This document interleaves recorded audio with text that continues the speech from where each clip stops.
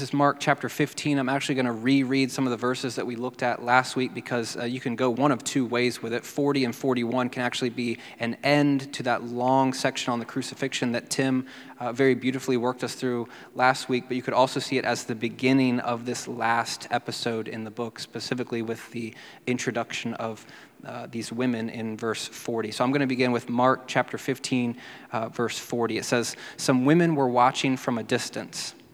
Among them were Mary Magdalene, Mary the mother of James the younger and of Joseph, and Salome. In Galilee these women had followed him and cared for his needs. Many other women who had come up with him to Jerusalem were also there. It was preparation day, that is, the day before the Sabbath. So as evening approached, Joseph of Arimathea, a prominent member of the council, who was himself waiting for the kingdom of God, went boldly to Pilate and asked for Jesus' body. Pilate was surprised to hear that he was already dead. Summoning the centurion, he asked him if Jesus had already died.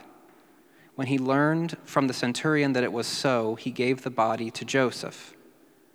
So Joseph bought some linen cloth, took down the body, wrapped it in the linen, and placed it in a tomb cut out of rock. Then he rolled a stone against the entrance of the tomb. Mary Magdalene and Mary, the mother of Joseph, saw where he was laid." This is the word of God for the people of God.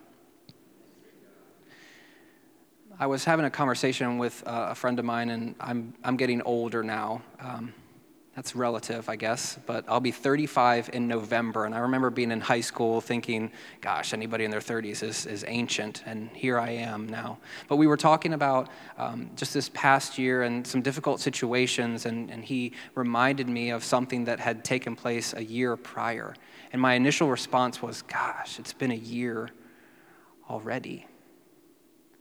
The timing of this particular story, I think sometimes we forget, in this case, not how long it's been, but how condensed of a time that we see Jesus in these last few big events in his life.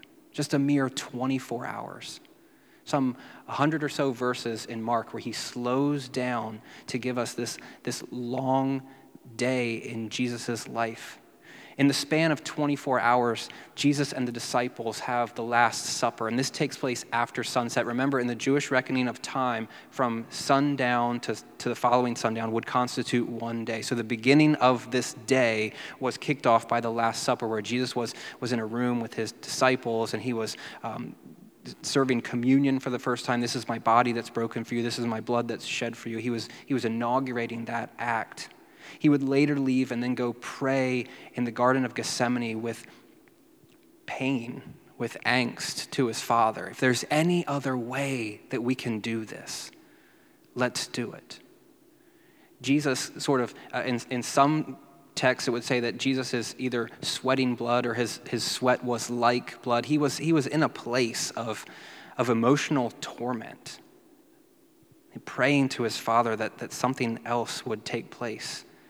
But as we know, the response was that it wasn't to be that way.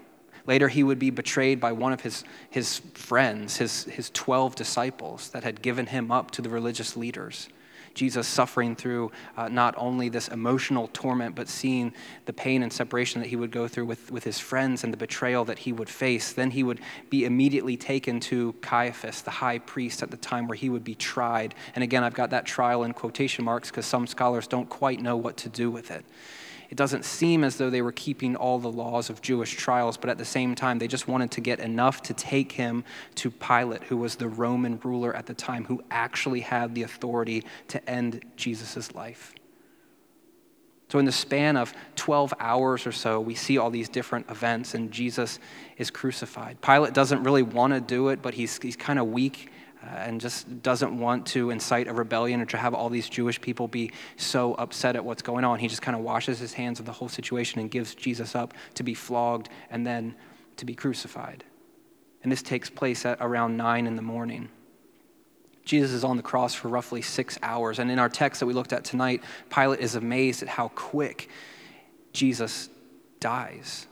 That's not how it usually goes, but there were so many different factors and so many different circumstances happening in Jesus' life, as Tim told us about last week, that may have rushed this a bit. But at 3 o'clock, Jesus cries out his final words, his last breath, his cry of despair and abandonment. And then before the sun goes down, Jesus is taken down from the cross, wrapped in burial cloths, and put in a tomb. In a span of 24 hours. Jesus' friends have stories of breaking bread with him, of talking with him, of hearing him teach. And 24 hours later, he's dead and he's buried. Just take a moment for a second and wrap your brain around the quickness in which this takes place, where Jesus was among them, walking with them, praying with them, eating food with them, teaching them, celebrating with them, just being in the presence of his friends and his companions, and then he's gone. In their mind, potentially for forever.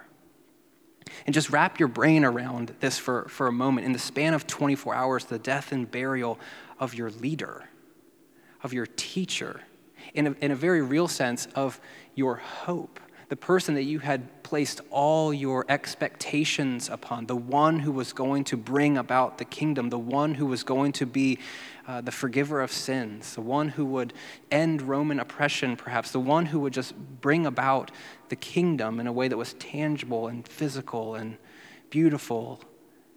And now he's gone. In a span of 24 hours, the death and burial of your friend.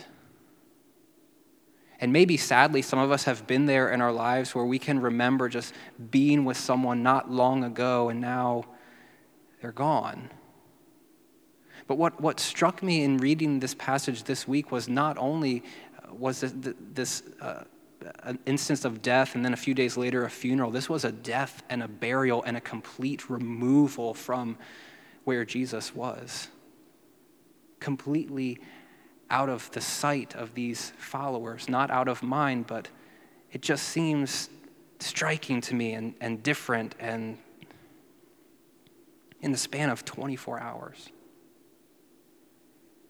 In the text that we're looking at tonight, there's two different responses to this. We've got the response of the women, which I love, and I think this is an important passage that we'll look at tonight that's got real implications for us as a community and for the Christian family as a whole. And we also have the response of Joseph of Arimathea.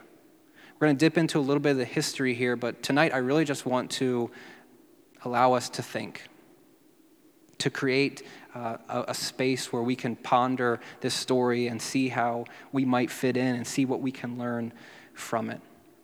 So we'll take these two one at a time. We'll talk about the women and we'll talk about Joseph of Arimathea. But what I want to frame our way into this story is seeing them both in their own very different ways as characters who demonstrate resolve, commitment, boldness or tenacity, and risk. The way that both of these characters or sets of characters go about acting out these last few moments of Jesus' life and the events immediately following his death demonstrate them to be people that are sticking their neck out for what it is that they believe. So we'll start by looking at the women. In the text, we are introduced to Mary Magdalene, Mary, the mother of James the Younger, or James the Less, and Joseph, and then also Salome. We don't know anything about these women in the book of Mark. This is the first time that there's named women in this story. However, we do know some things about Mary Magdalene from other gospel traditions. She was one who had demons cast out of her, according to the book of Luke. But Mary, the mother of James the Younger and of Joseph, we don't know anything about. And Salome, we don't really know anything about. But what's interesting about these women, it says in Galilee they had followed Jesus and cared for his needs, and Mark begins to help us start thinking through, oh yeah, there were some practical necessities that Jesus needed as he's just kind of going from town to town and going through ministry and healing people and preaching and teaching. I mean, Jesus probably could have done whatever he wanted to do, but it says here that these women were about his needs, perhaps helping him to find food and a place to stay and what have you. But they were very involved in the day-to-day of the ministry. And then it also says many other women who had come up with Jesus to Jerusalem from Galilee were also there with him. This is at the scene of the crucifixion. And what Mark is doing is very subtle, but he's saying the women that were a part of Jesus' larger circle, they were still present in his life. One scholar says the important role played by these women in the closing stages of Mark's narrative is a pointer to something new in the movement Jesus has begun, which contrasts strongly with the male domination of the society of his and Mark's time. Unpack that for a second. When you think about Jesus, you think about his 12 disciples. When you think about people who are teaching and preaching in the early church, you think about men. When you think about this society, you think about a patriarchal, male-dominant society, yet what Mark is doing is fascinating, if nothing else. Very subtly saying, the women are still present. This scholar continues, this is R.T. France, he says, when all the male disciples have deserted, the women are still there, faithful to the last. Perhaps there was a little bit less weightiness on their presence, but still what we see here is a picture that's worth considering. France goes on, and it will be to them first that the message of the resurrection is entrusted. I saw a meme around Easter time that says like the very first preachers of the gospel were women. And not to get on a soapbox here, but if you think about the American church, that voice has largely been silenced. Yet for Mark and his gospel, he's at least wanting us to see that these people are playing a pivotal role in the gospel. They're playing a pivotal role in not only spreading the good news of Jesus' death and resurrection, but throughout his ministry, they have been present and they have been empowered. And I at least want to pause here and promote some things to think about.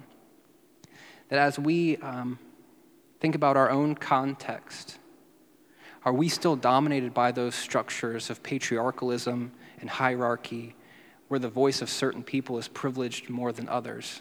And here, this goes beyond gender boundaries. This is, oh, well, this person has been to seminary, so what they say has more weight, and this person just got saved, so I'm not really going to listen to them, or this person has thought about this and that. And we start to categorize and characterize who and when and where the Spirit can use us. I wonder that if in some way we have become part of the people that silence or predict how and when and where God chooses to speak. In this context, and some people like to go in this route, to allow women to be the ones entrusted with the gospel was completely and utterly counterintuitive. So people would say that there's no way on earth that these gospel authors were making this stuff up, because if they did, they would have put the resurrection in the mouths of men, because the testimony of women was absolutely worthless in the first century. And here we at least see hints of the story moving in a different trajectory and in a different way. We also meet Joseph of Arimathea, and the text says that Joseph of Arimathea is a prominent member of the council, the religious authorities, the elite of the time. Now, this is kind of problematic for close readers of the book of Mark, because in earlier passages, Mark says the chief priests and the whole Sanhedrin, which Joseph of Arimathea was a part, the whole Sanhedrin were looking for evidence against Jesus so that they could put him to death. And then later in Mark chapter 15, it says, very early in the morning, the chief priests with the elders and the teachers of the law and the whole Sanhedrin made their plans. So what some people are struggling with is how Joseph of Arimathea is part of this group, but earlier in the text it says that everyone is plotting and scheming and trying to get Jesus to be killed, yet Joseph is in that crew, and here he is making bold moves for Jesus to get his body to put him in a tomb. And some people have even wanted to go so far as to say that maybe Joseph of Arimathea wasn't a follower of Jesus, or maybe he wasn't even a sympathizer with Jesus. There was Jewish laws that would say, it's customary to bring people down after their death and to bury them quickly, because it would be a shameful act, not only for the person who has passed away, but just for the people in general. So perhaps Joseph of Arimathea was fueled by his Jewish zealotry.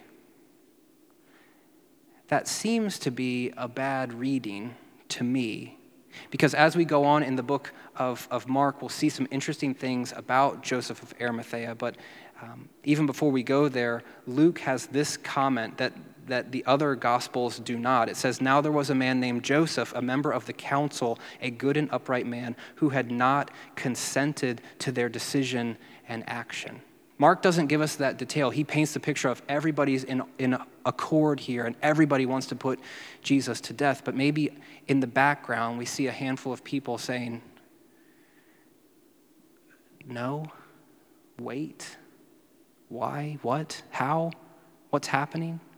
And Luke brings this to the fore here, where he's saying Joseph was not one who had consented with the decision of the whole Sanhedrin when they're scraping tooth and nail to try to get Jesus to be killed.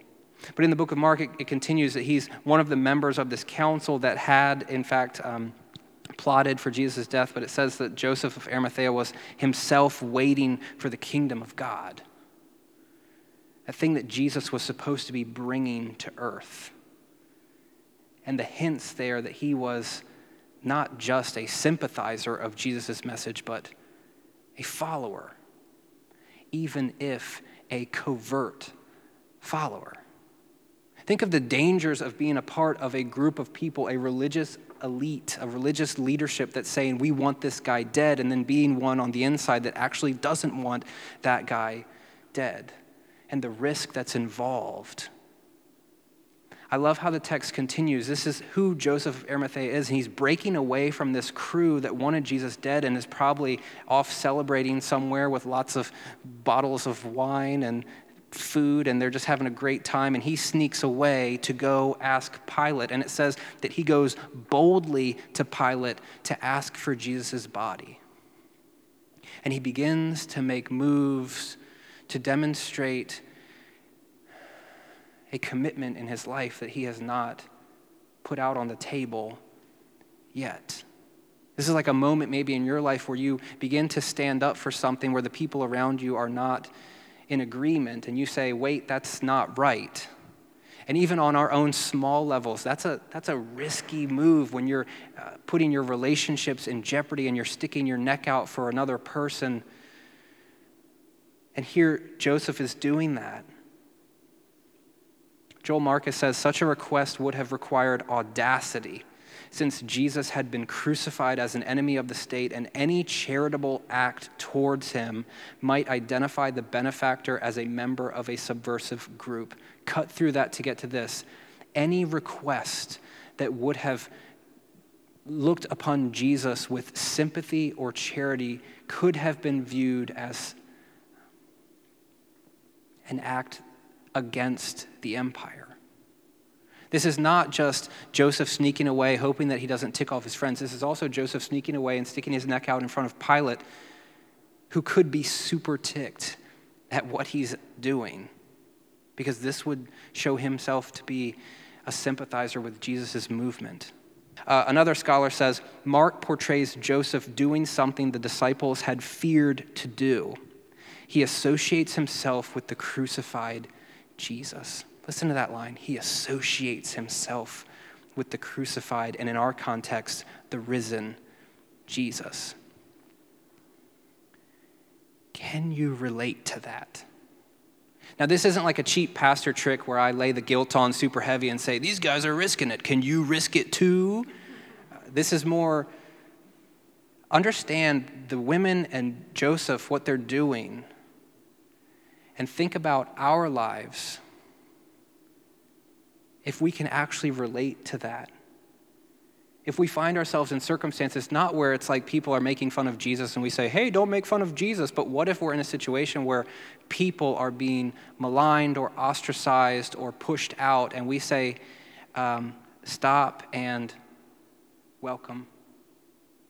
Can we be the people that are the ambassadors of Jesus? It's not always like this great apologetics moment when you're at a table and somebody says, I just would believe in the resurrection. If somebody could give me 3 academic proofs that Jesus' tomb was really empty, and then you launch it, well, I read this book, and you lay it out. It's usually a bit different where we are becoming Jesus to people by our actions of love and acceptance and forgiveness and mercy. And at times, that is hard, and at times that takes us moving away from our comfortability into, I'm going to stick my neck out for this person for the sake of the gospel. Can we relate to this in any way? The story continues. So Joseph, after being granted rights to go get Jesus' body, it says that he bought some linen cloth. And this, for some people, demonstrates the fact that this is not yet Sabbath, because he could not have gone and bought any sort of linen cloths on Sabbath. It would have been impossible. So the timing of this is from Jesus' death at around 3 o'clock to before the sun has set. Joseph is wheeling and dealing, getting the rights to the body from Pilate, and then also getting everything that he needs to put the body into this burial plot that he has. So Joseph bought some linen cloth, he took down the body, he wrapped it in the linen and placed it in a tomb cut out of rock. It's also, if you're super nerdy and you want some extra details, that linen word there is the same one for the disciple who was in the garden that was in his linen cloth and then just left it and ran away naked. Same kind of linen cloth. Okay, and if you weren't here that week, then just look at me like this and move on. Okay, so he buys this linen cloth, he wraps Jesus in it, and he places him in a tomb that's cut out of rock. A couple of things that we can think about tombs, because I know that for the Christian crowd, we're flashing back to the Passion plays and the old guy in the church, the one guy with the beard who plays the role of Jesus or whatever. Like, we're flashing back to that as our understanding of what the tomb might have looked like. But most people would say that in tombs, they would have been shared. It wasn't just an individual tomb, but it would have been a family tomb where you would have placed a lot of different people in there at any one time. And the tombs would have looked something similar to this: a 2x2, roughly, opening, 6 feet deep, and you would put the corpse in head first. Burial is also a 2-stage process. Where they would put the body that's been prepared and wrapped into one of these kind of cut-out holes. And then later, I think you can see it there, those boxes with the triangle tops in here, those are called ossuaries. So after the body would decompose, you'd have this wrapping with all the bones, and you'd bring those out and you'd put the bones in a box. And then you put the box back in the cubby. Now, some people would say that this is similar to a tomb that Jesus would have been in, but I know that there's also in your mind, if you've spent time in church, you've got that like this center table in the middle of the tomb, and that's where Jesus is laying, and then he leaves his clothes there, and his face, the face napkin is laying there. I'm sorry, you know what I'm saying? Okay, I can stop talking about it now for the sake of the room and myself. Okay, maybe a burial shelf or a table, maybe, but maybe not. So here again, I'm just kind of throwing things out there to you to give you a picture of what's going on. It's also interesting to me, and I talked about this at Easter, it says that Joseph rolled a stone against the entrance of the tomb. Interesting tidbit. Of the 900 Second Temple tombs that archaeologists have found, only 4 had round stones in the front like this.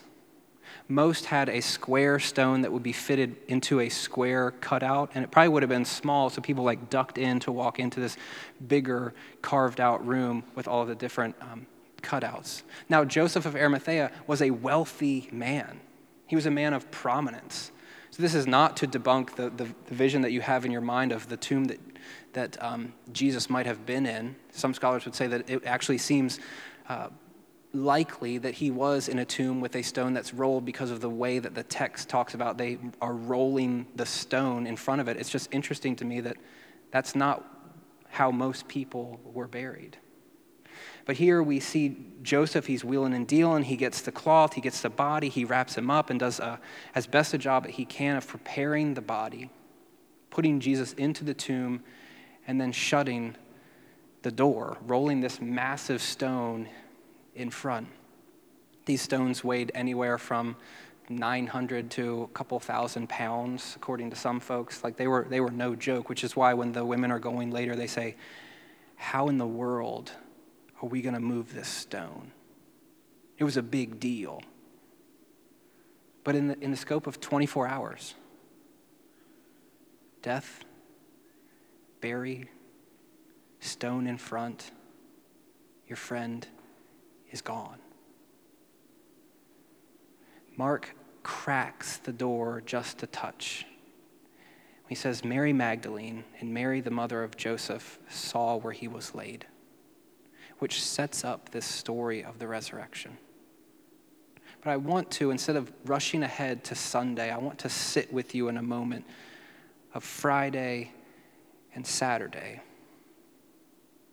Despair, suffering, brokenness, confusion, fear. Your leader, your hope, everything that you have been placing your expectation upon, he's gone. And he's buried. And a stone has been rolled in front of the door.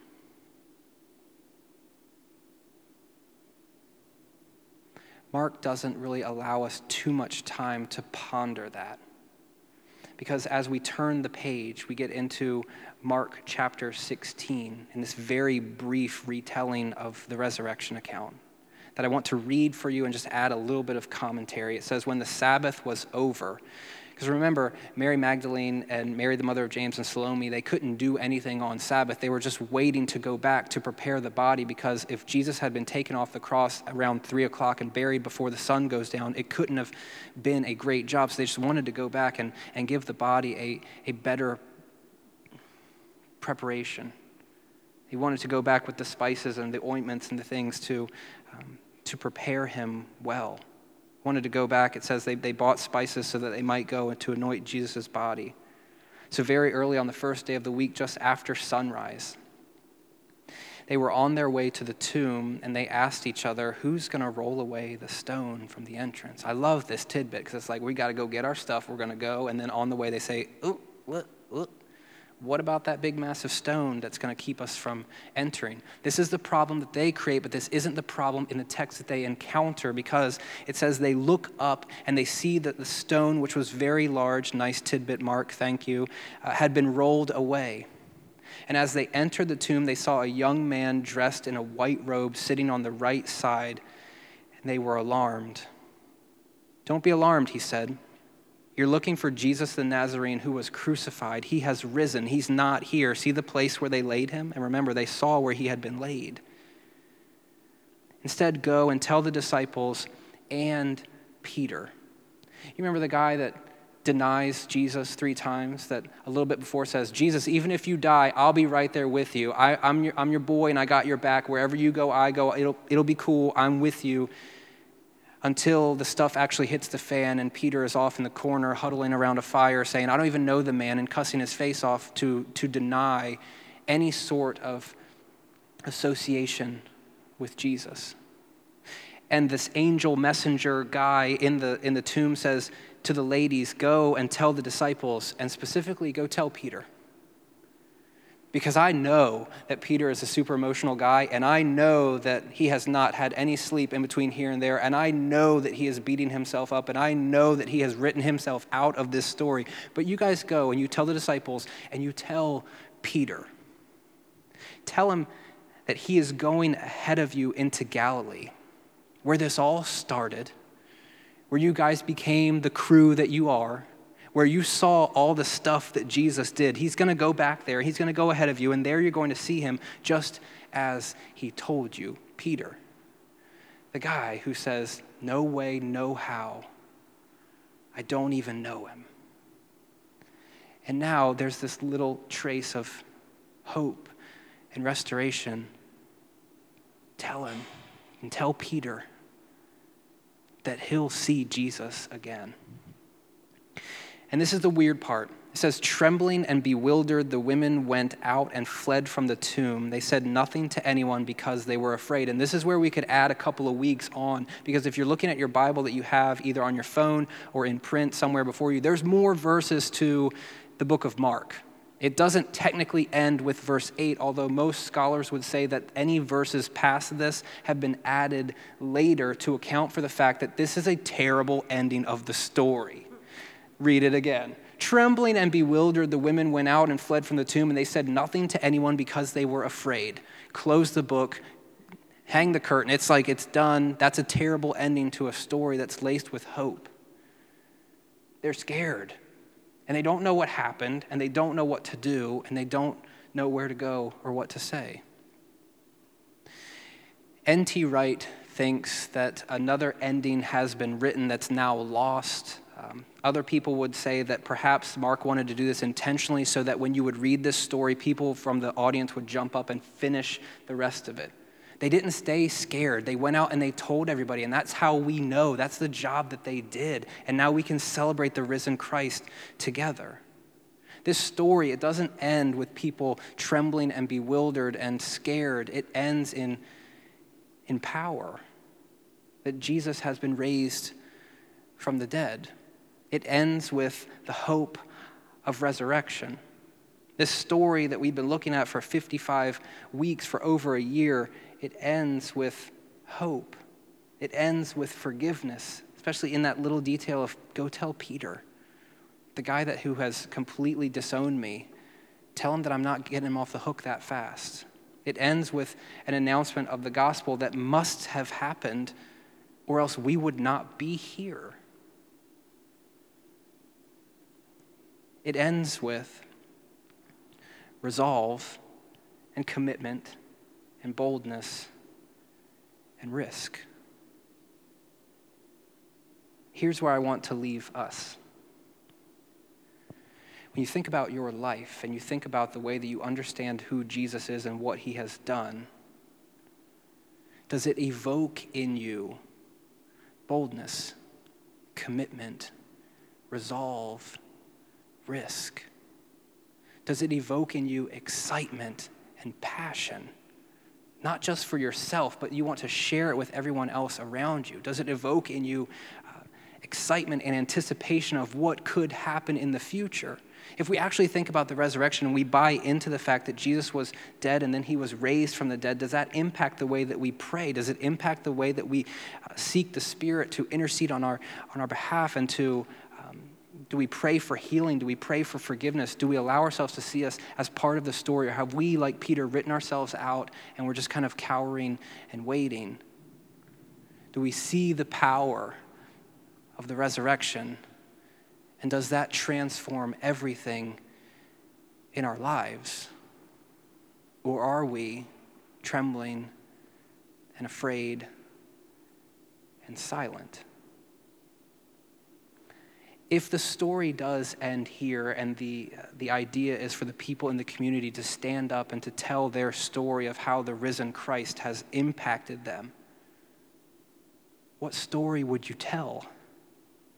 And here I'm talking to the people that have occupied space in this church and people that have occupied space within the Christian community for some time. What is your story of hope and forgiveness?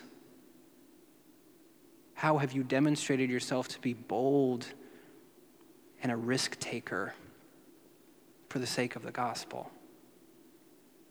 My hope is that this story that we've spent so much time looking at is not just a cute sermon that we hear, but it's something that completely changes who we are. The guy in the tomb says he's not here. He's risen. And he's going ahead of you, and he'll meet you again. Those sorts of truths, do they impact our lives as well?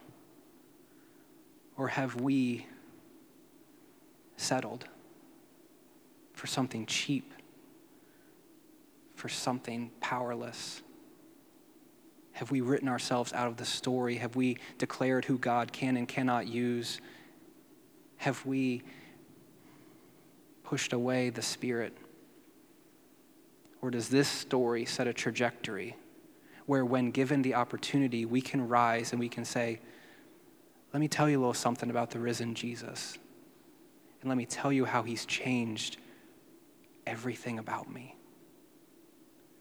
May that be our hope, that the gospel has so taken control of us that we can do nothing other than tell of the good news and how it has changed us and how we have seen it and its power and its goodness, and that we can begin to live in light of it each and every day.